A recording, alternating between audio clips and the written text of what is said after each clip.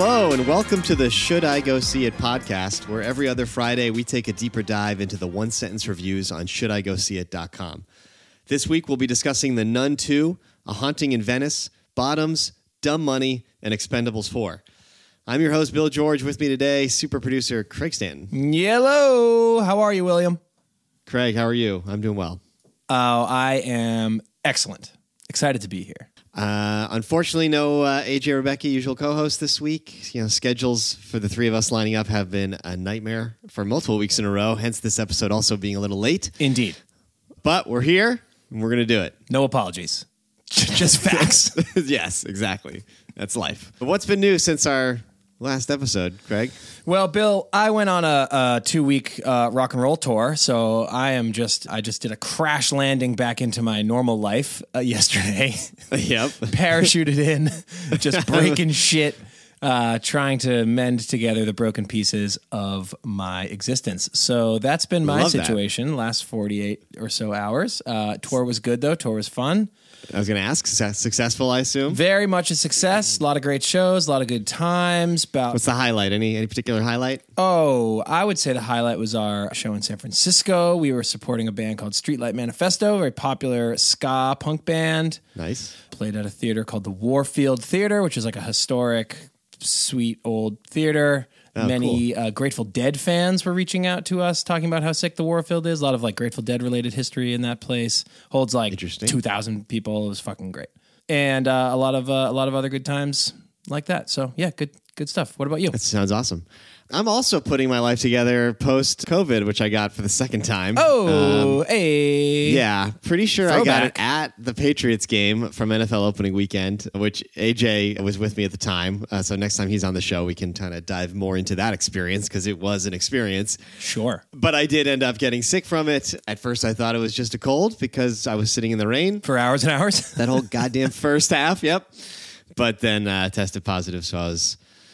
on my ass for a week. Not as bad as the first time I had it, but it definitely seems like it is ramping back up for this cold season. So stay safe out there, folks. Good times. Well, I would assume that gave you an opportunity to watch some stuff. What do we got? Big episode, looks like.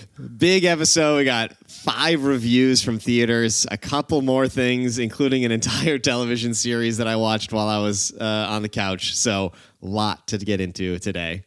I assume that no theaters were visited while you were actively experiencing the novel coronavirus. No, that's correct. But prior to and just after and the extra week that we had since our last episode, I have seen a bunch. Understood. Just trying to head off some mean DMs about...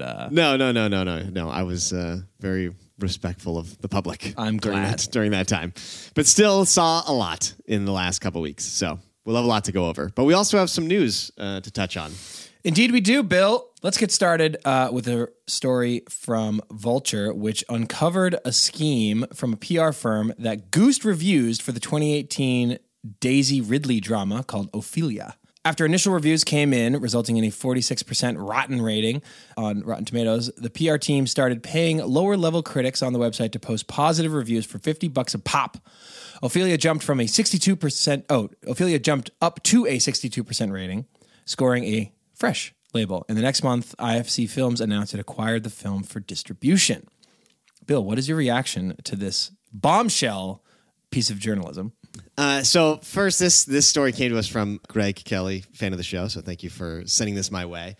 And it did not feel particularly groundbreaking to me. It basically brings to light a tangible example of something that we've already known, which is that Rotten Tomatoes is trash and all aggregator sites are trash.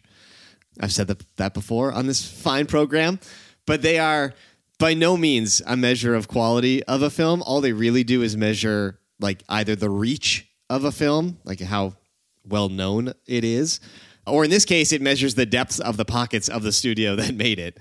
They're just completely meaningless. These sites, the thing that drives me nuts about them is the idea of trying to boil down all critic reactions to like an easy computable number when different... Yeah, who would ever try to synthesize complex thoughts down into a simple, maybe one-sentence review or summation? We'll get there. But the point is, I'm one person with my one opinion. They're trying to take people who do 1 to 4 stars, 1 to 5. They score things on a 1 to 10. Sometimes people use letter grades. Sometimes people use letter grades with a plus or minus. And in my case, I use a yes or no. But Rotten Tomatoes tries to turn all those into numbers and then create one number, and you can't translate it into a consistent system. It's not going to happen. The topic is too subjective, and it doesn't work. If you're actually looking for a film review, you need to find a critic or a publication that you trust, you generally align with, and you stick with that, and you read what they have to say. Like for me, back in the day, it was the AV Club when they were culturally significant and not just list makers. I hope if you're listening to this podcast, maybe I'm one of those people that you check in with to get my opinion. But you can't just go by an aggregated number on one of these sites. It's this, they don't work. They don't work. And now we see that they are, not only do they not work in general, but they are subject to corruption. I, for one, applaud their dirty dealings and look forward to the day where we are being paid briefcases full of cash to influence our opinions. But here's the problem, though. God bless America. Because when I was first starting out, I said to myself, maybe I want to be considered for one of these aggregate sites, blah, blah, blah. The problem is my yes or no system would basically translate to either a 0 or a 100 because there's like no other way to turn my reviews into a number. And that wouldn't make sense because that's why there is a sentence involved. That's why there is the podcast where I can share more. You got your soft yeses, your hard no's. I got softness, I got hard nose, I got different things, I got ins and outs. So it doesn't translate to Rotten Tomatoes. So I've never been a part of it, and I've never cared for it. And so if you are someone who relies on Rotten Tomatoes or Metacritic, I suggest you look other places. Indeed. Especially after news like this. Well, very glad we're on the record with that. Are you ready for the big news of the week? Yes, Bill? This is the real news. Because this is the shit that's real. So according to Deadline, after almost 5 months, the Writers Guild strike is officially over. Woo! That is as of today, Wednesday, September 27th. Their new contract will run from September 25th, 2023 through May 1st, 2026, delivering on issues that many scribes saw as core to their profession. The deal contains big leaps in AI guardrails, residuals, and data transparency for writers, leaps that could be transplanted into the upcoming negotiations between the AMPTP and SAG-AFTRA, which could start in the next week. Bill, how did the writers make out on this? Sounds like they got most of what they wanted. Sounds like it worked out really well based on the positive reception from various writers and the guild itself. Yep. Obviously, they're going to make it sound amazing no matter what because it's over. But it does sound like some good stuff. I mean, a couple of the things that we've talked about on this show have come through. Minimum staffing on certain writers' rooms or minimum amounts of time of contract for certain writers' rooms got approved, which I know was a big one. The one that we've talked a lot about is the streamers are going to share with the guild directly their viewership numbers with like NDA sign and confidentiality, but they will still share those numbers so that the WGA can then share some of that data in the aggregate with their teams, but then also be able to break up the residuals properly. So it sounds like it'll still be walled off. They're not going to post this stuff publicly, but there is going to be some more transparency for them, at least as writers, to know who's watching their stuff. A step towards actual half-decent transparency on that. Right, so that's a big one. And then the biggest one was the AI. So under the terms of the agreement that I saw, to quote sort of part of what the WGA said, the AI cannot write or rewrite literary material, and AI-generated material will not be considered source material. A writer can choose to use AI when performing their writing services if the company consents and provided that the writer follows certain policies. The company can't require anybody to use AI at any point during their services. And the company also has to disclose to the writer if you're doing rewrite work for a production company, if they hire you to rewrite a script, they have to disclose to you if any of the material you're getting came from AI at one point. So there's just a lot more in place to handle AI versus just being the Wild West, which it was up to this point. Yeah. The AI stuff to me on this always kind of seemed like not a distraction, but something close to it, where it's like everyone's sort of trying, like the writers are trying to guard themselves against some unknown future regarding, AI writing tools and AI writing assistants and stuff like that. So it just kind of seems like both sides are projecting their vision of what could be good or bad about this future that is yet unknown, and sort of guarding against that, which to me seems dumb. But whatever. I'm just glad they made a deal. Yeah, it's exciting. Now we have to all eyes kind of turn to SAG and the Actors Guild, because they still can't sort of resume production until you have actors on set. Gotta have everyone, yeah. So presumably now that they gave the DGA what they wanted from day one, they've now given WGA mostly what they wanted here. Odds are good they're going to turn to the SAG and give them what they want to. So we should be up and running in a bit. The hard part is it's easy to stop production. It's a whole lot harder to like re-ramp up production and book locations and book actors. And like it's going to be, the after effects are still going to take a while just because the strike's over. We're still going to have a next year or two that is going to be a little light. Yeah, but at least people will be back to work, man. I mean, there's so many people that haven't worked in weeks and months because of this thing that have nothing to do with either strike, really. You know, freaking grips and camera people and fucking delivery people and all sorts of, the guy that sweeps the floors. Like, none of these people have been working. So it's good that it's resolved. Yeah, and then presumably in a year and a half or so, all of a sudden we're going to have a ton of stuff coming out because it's all starting at once, which is kind of neat. Just a glut of new material. And there were shows. We almost had a news story in here that doesn't matter anymore, where there were shows that to get some of those grips and crew people back to work, there were some talk shows that were planning on coming back without writers and just focusing on interviews and panel discussions. But they got so much flack from the writers on strike that they pulled back. But now the strike's over, so it shouldn't matter. No worries. But you are right. A lot of people out of work, and now they're back. Yeah, totally. Exciting news. Good stuff.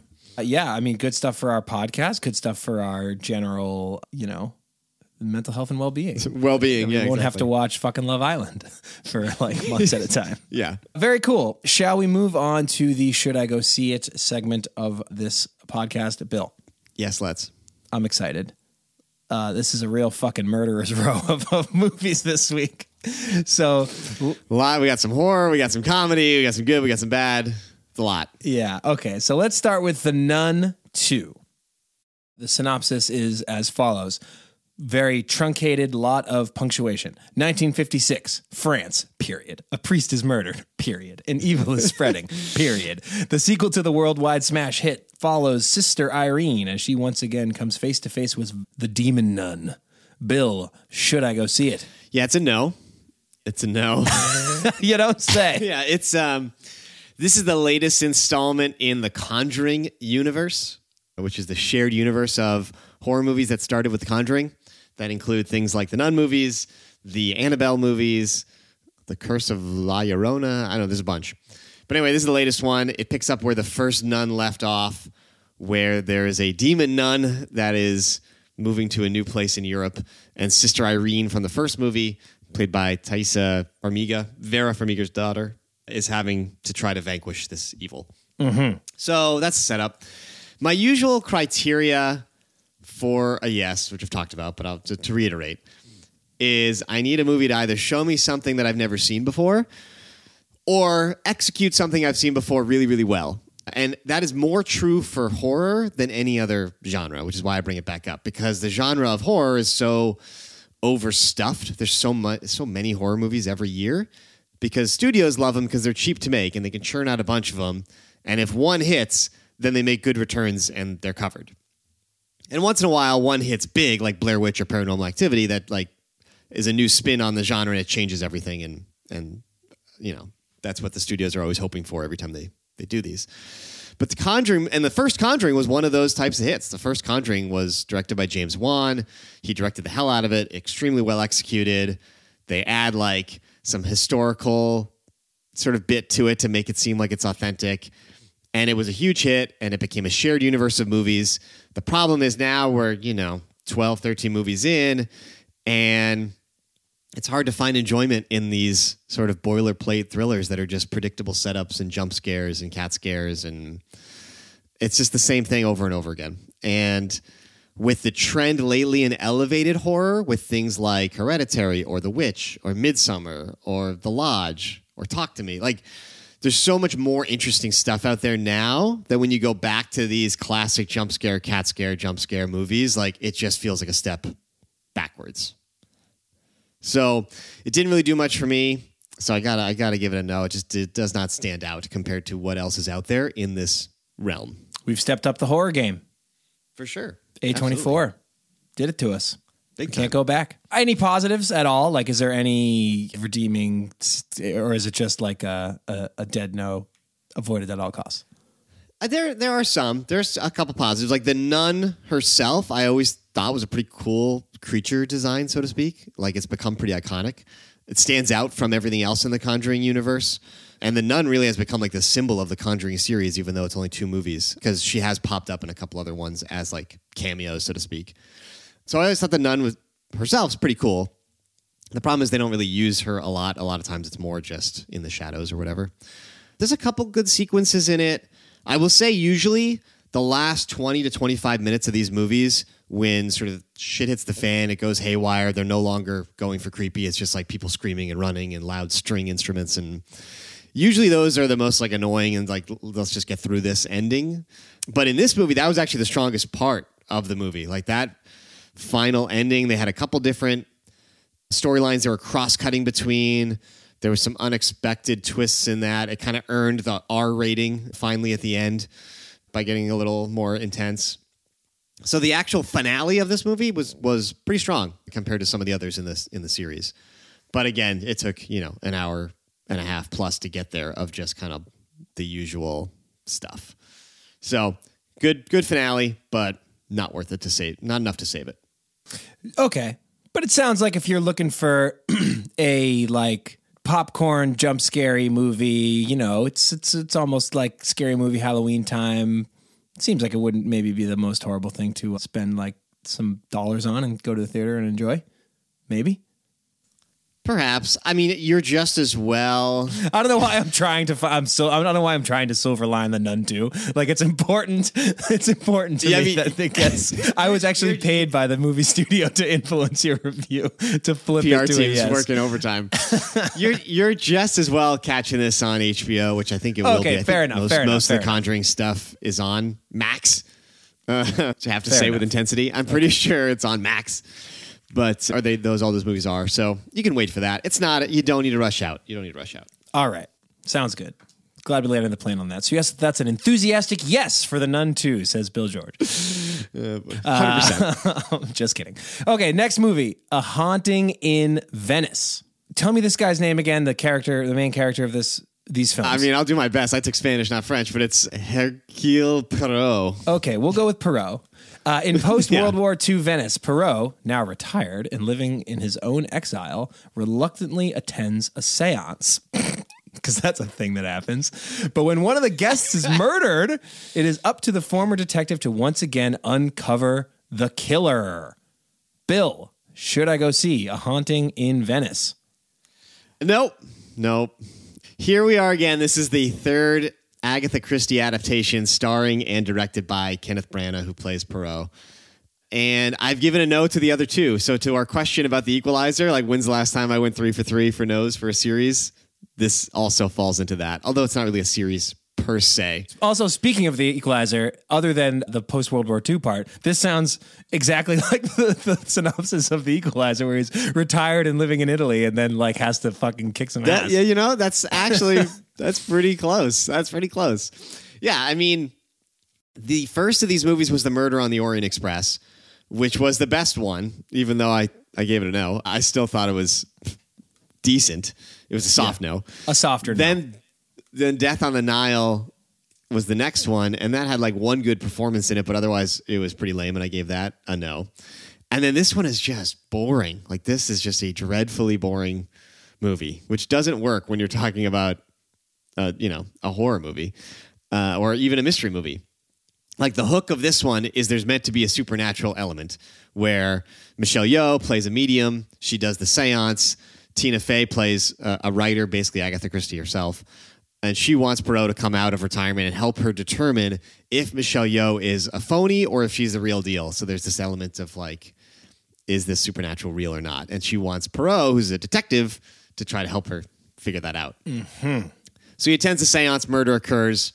Now there is stuck in this allegedly... Reluctantly attends the seance. Now they're in an allegedly haunted house overnight trying to crack the case. So it's kind of framed up as a horror movie and a murder mystery, but it doesn't really deliver on either. Okay. There's some classic jump scares. You know, it's a classic movie where this is not exactly what happens, but it's the same idea. You know those scenes where the person's looking in the bathroom mirror and then they put their head down to like splash water on their face and the camera pulls down. And then when they pull back up and the camera pulls up, there's like a dead kid in the mirror reflection. Yes, and then I've he turns seen back and the kid's before. not there. Yeah. It's that. That's the whole movie, like over and over again. So as good as the setup for this movie is, like in an interesting way, murder mystery, supernatural, yada, yada, yada, it ends up just being really, really dull. Understood. Okay, so you mentioned the other two, the Orient Express and the Nile one. What if you were put in charge of this franchise? What would you do to make these things work? Like, what's wrong? What can we do to fix this franchise? Should I go fix it? Yeah, we should, because Kenneth Branagh as Poirot is great. He's the best part. Like, I love him. That's why I keep going to these movies, is because he is so entertaining in the role. He's awesome. He's funny. He's interesting. Like, you see his mind at work. He does these great monologues. He's great. So, like, he's great. He's not the problem.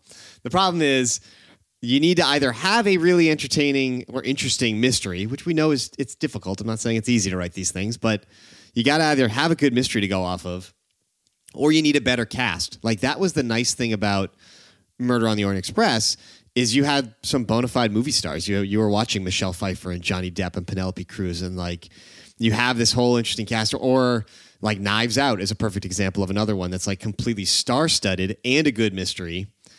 But for this movie, Haunting in Venice, and the Nile movie, it's all B and C list, actors, and they're not bad by any means. They're doing their best. They're fine, but there's no novelty to seeing them versus seeing a cast of wow factor, no punch. Wildly popular people that you have seen in other stuff. Like, you're just seeing journeyman actors who are very good, but that's not going to help with this type of movie. This type of movie, you need that star power to get you interested in watching these characters and like trying to figure out who did what. But when you don't have that, it just ends up being watching Poirot, who's great, but he's not the whole movie.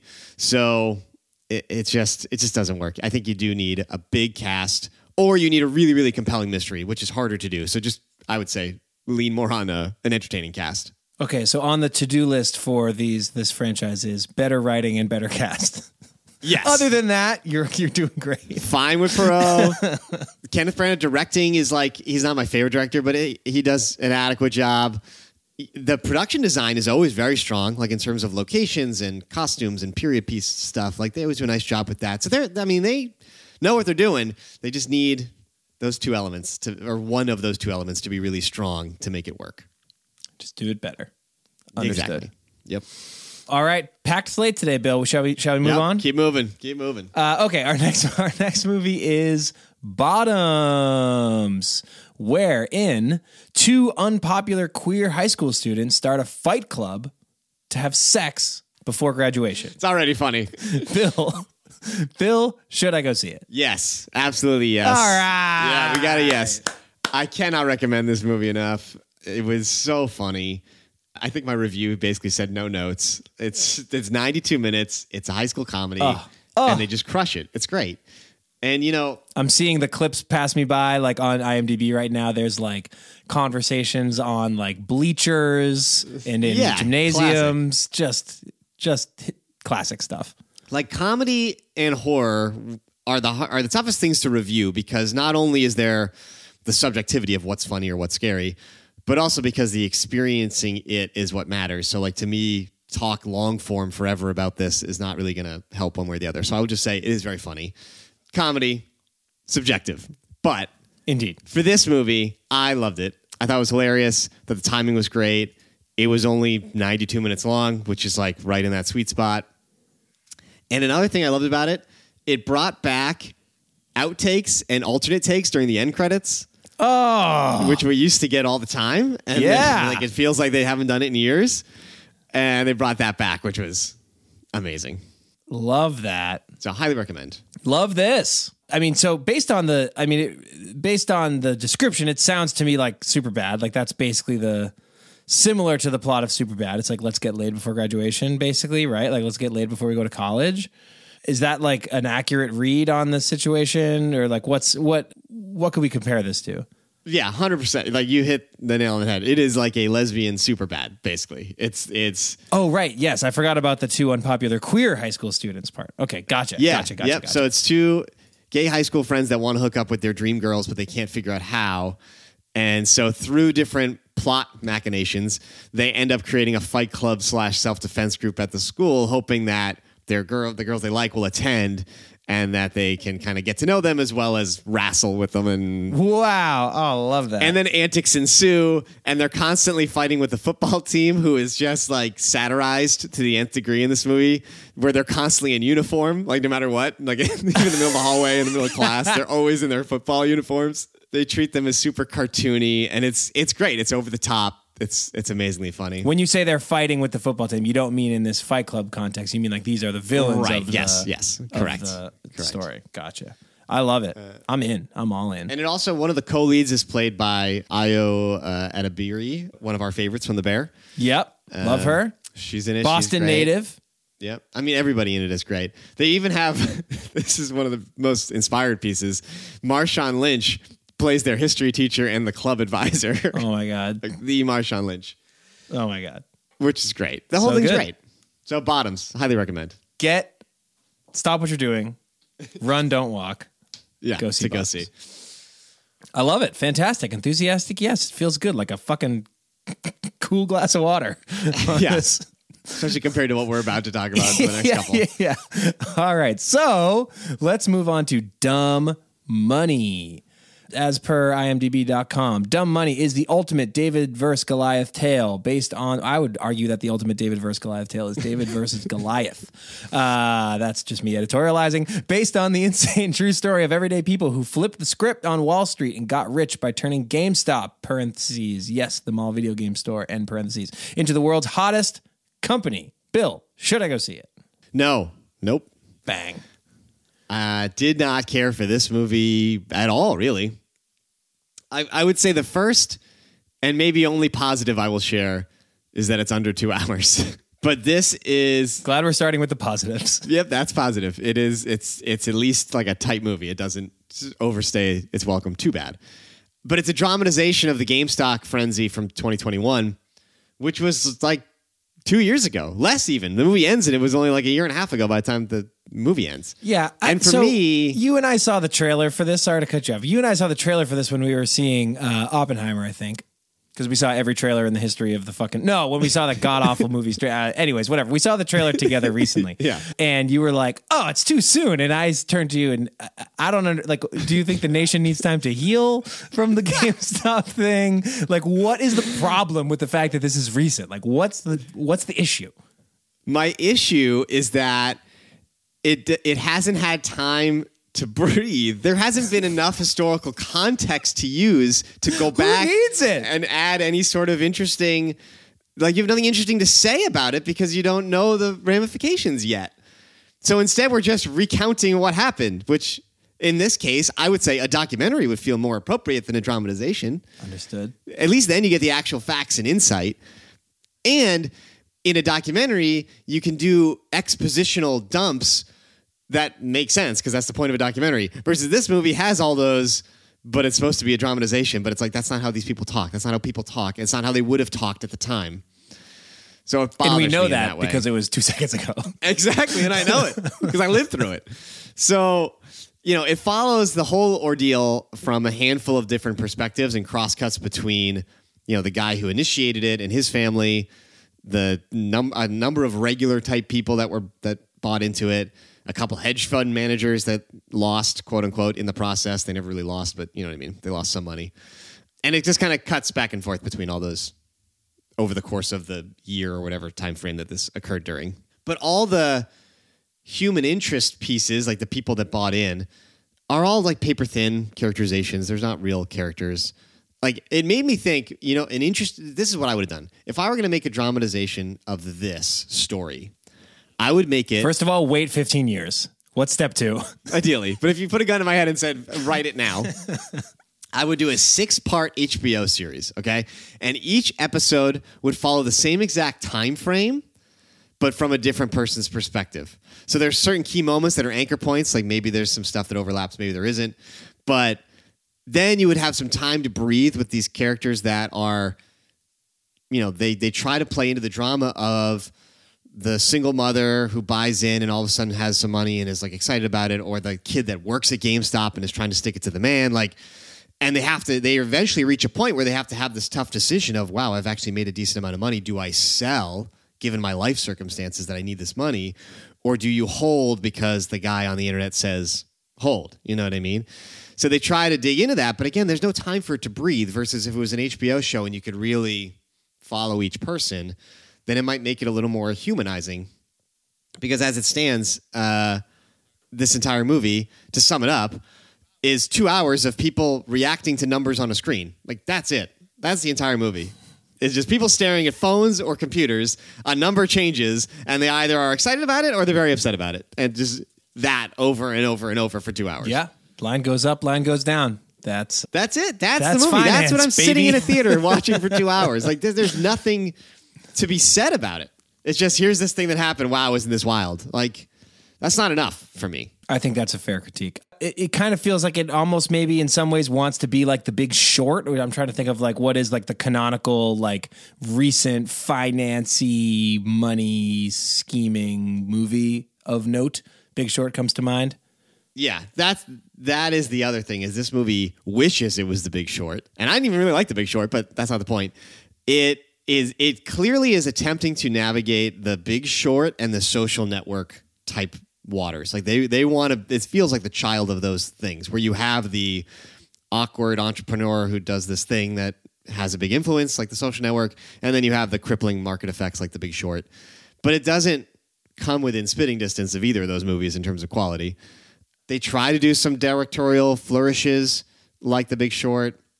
There's a lot of text on screen with dates and locations and people's names, their titles, and their net worths, which is kind of interesting. The net worth piece is actually kind of interesting, but they don't use it throughout. So then it doesn't really, and then they bring it back at the very end or in the end credits when they just have text after text after text about what actually happened and what happened to this person, what happened to that person. It's like, standard historical movie type of thing. Sure. And it totally evangelizes the whole GameStop experience and the person who did it or got the train rolling, which I don't know, you can think about that however you want. But this movie definitely had a viewpoint on it. And yeah, I don't know. The whole thing just did not work for me. And again, maybe with a little more time, a little more context, a little more retrospection, they could have done something more with this story, but instead they just retell it.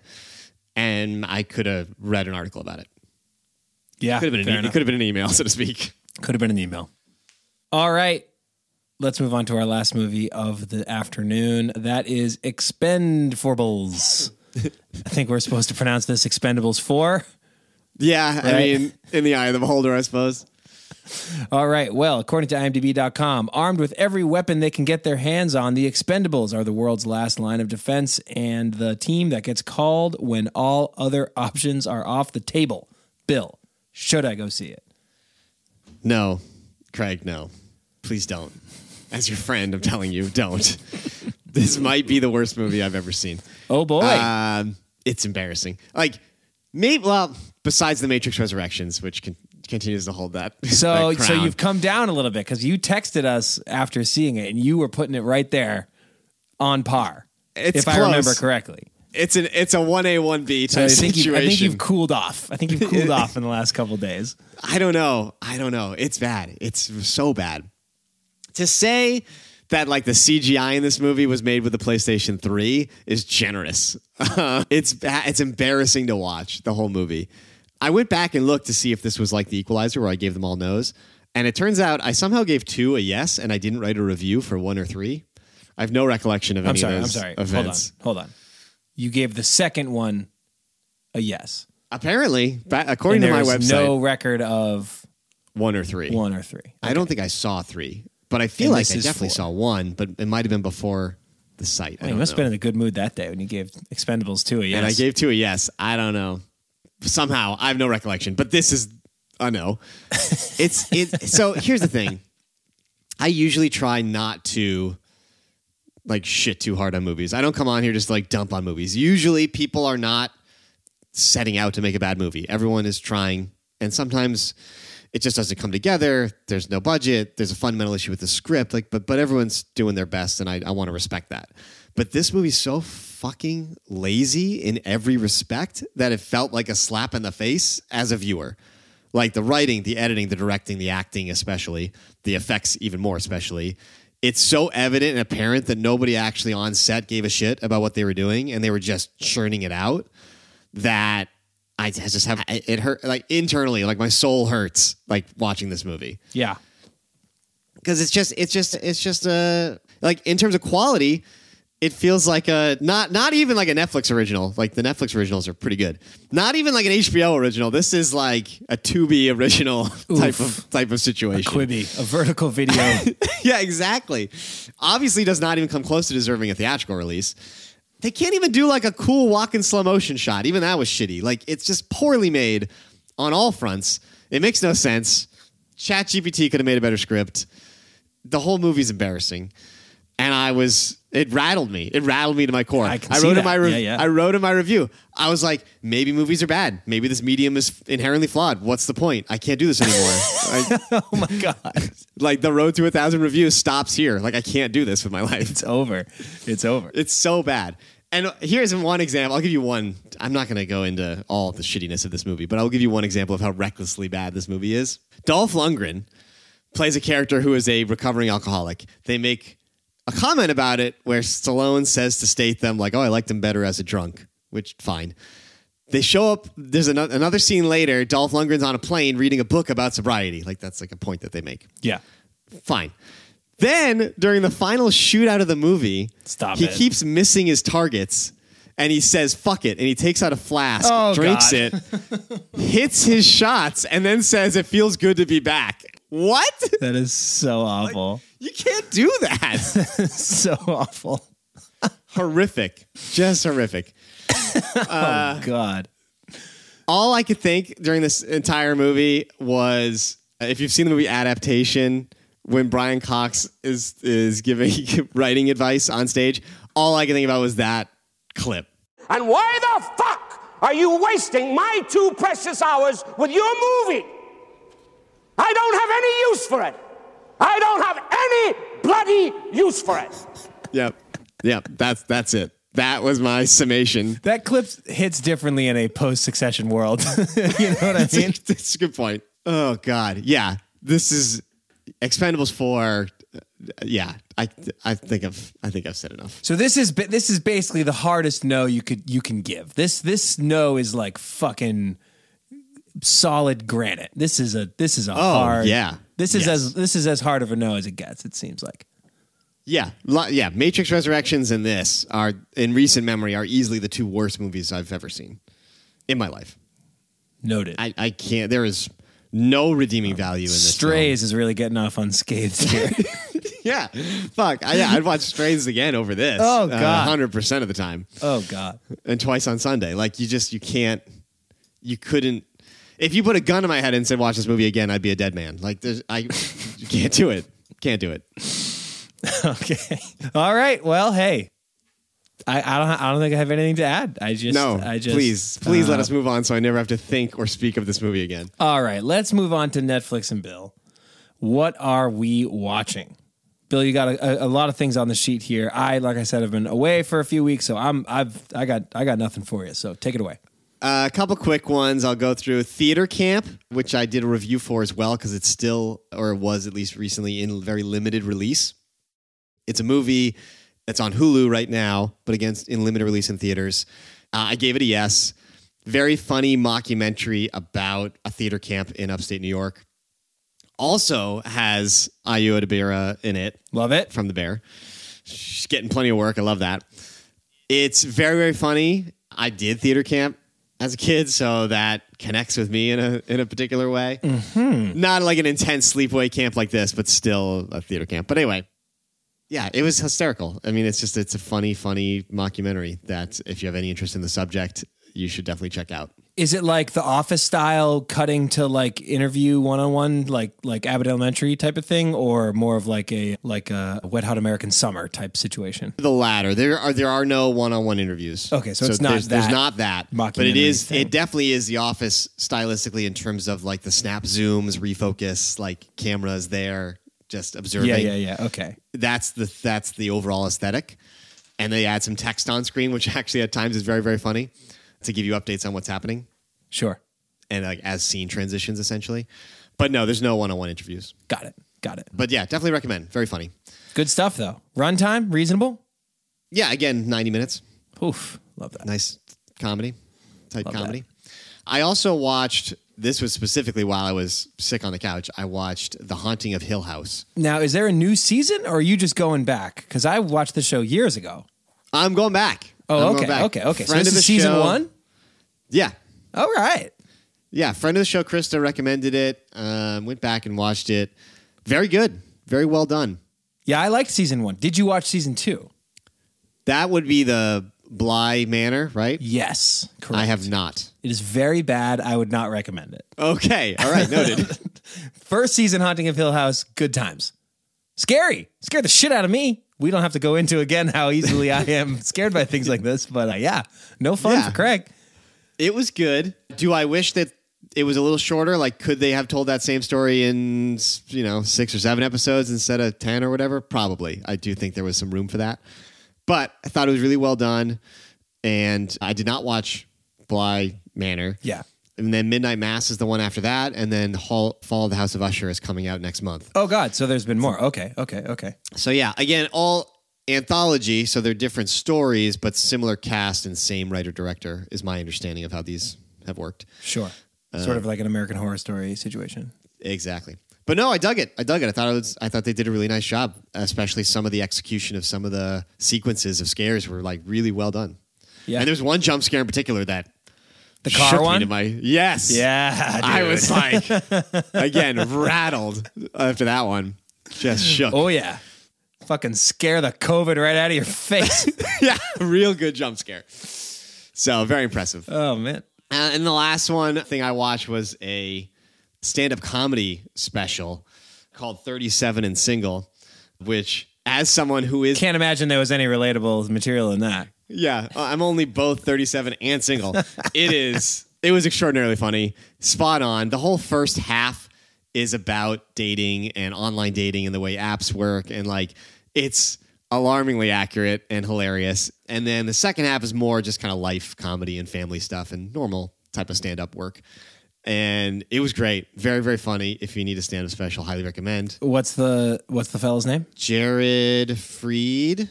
Check him out. Jared Freed, 37 Single, Netflix. Highly recommend, especially if you are someone like me trying to do online dating, particularly at an advanced age. Very, very funny. Well, so our last thing on Netflix and Bill here, which I guess technically, although I kind of forgot I was watching it, but I think I am still watching it, which is Winning Time, season 2 of Winning Time. I must have some episodes to catch up on because I was all up to date before I left for tour. Apparently been canceled. Ouch. Sad trombone. Bummer. I was enjoying that show. Yep, that did get canned amongst a bunch of other things recently. I feel like part of that is knee-jerk reaction to the strikes. But yeah, a couple shows were on the chopping block, and that was one of them. Yeah, so, well, RIP. What are you going to do? Yeah, it happens. All right, well then, let's look ahead here. What are we going to watch soon? So today, I got a double feature lined up as of the end of this recording. Yeah, big Very day excited. for you today. First, I'm going to check out The Matrix. Ever heard of it? The original. Back in theaters for a re-release. I don't know why, but sure. I'm trying to think if I saw it on any other re-releases. If I haven't, then this will be the first time I've seen it in theaters since it originally aired in 1999. Woo! And, Damn. And that was a movie where I was very excited for it. My mom dismissed me from school on opening day, and we went to see it. First show of the day. And I've said it before on this show. I don't need to get into the detail of it, but it is the most important movie of my life is the original Matrix. Hands down, 100%. So to be able to see that on the big screen again, I'm very excited. So I'm going to see that. I'm excited for you. I'm going to see that, and then I'm going to grab a little dinner, and then I have early access screening to The Creator, which is a new sci-fi movie from Gareth Edwards. early reviews. I just got a couple headlines, said it's very, very good. And I'm seeing it in IMAX with laser projection. So pretty stoked for that.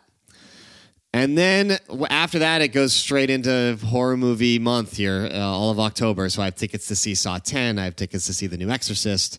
A couple other movies coming up that we'll see how well they fare on the horror scale. But that's what I got going on.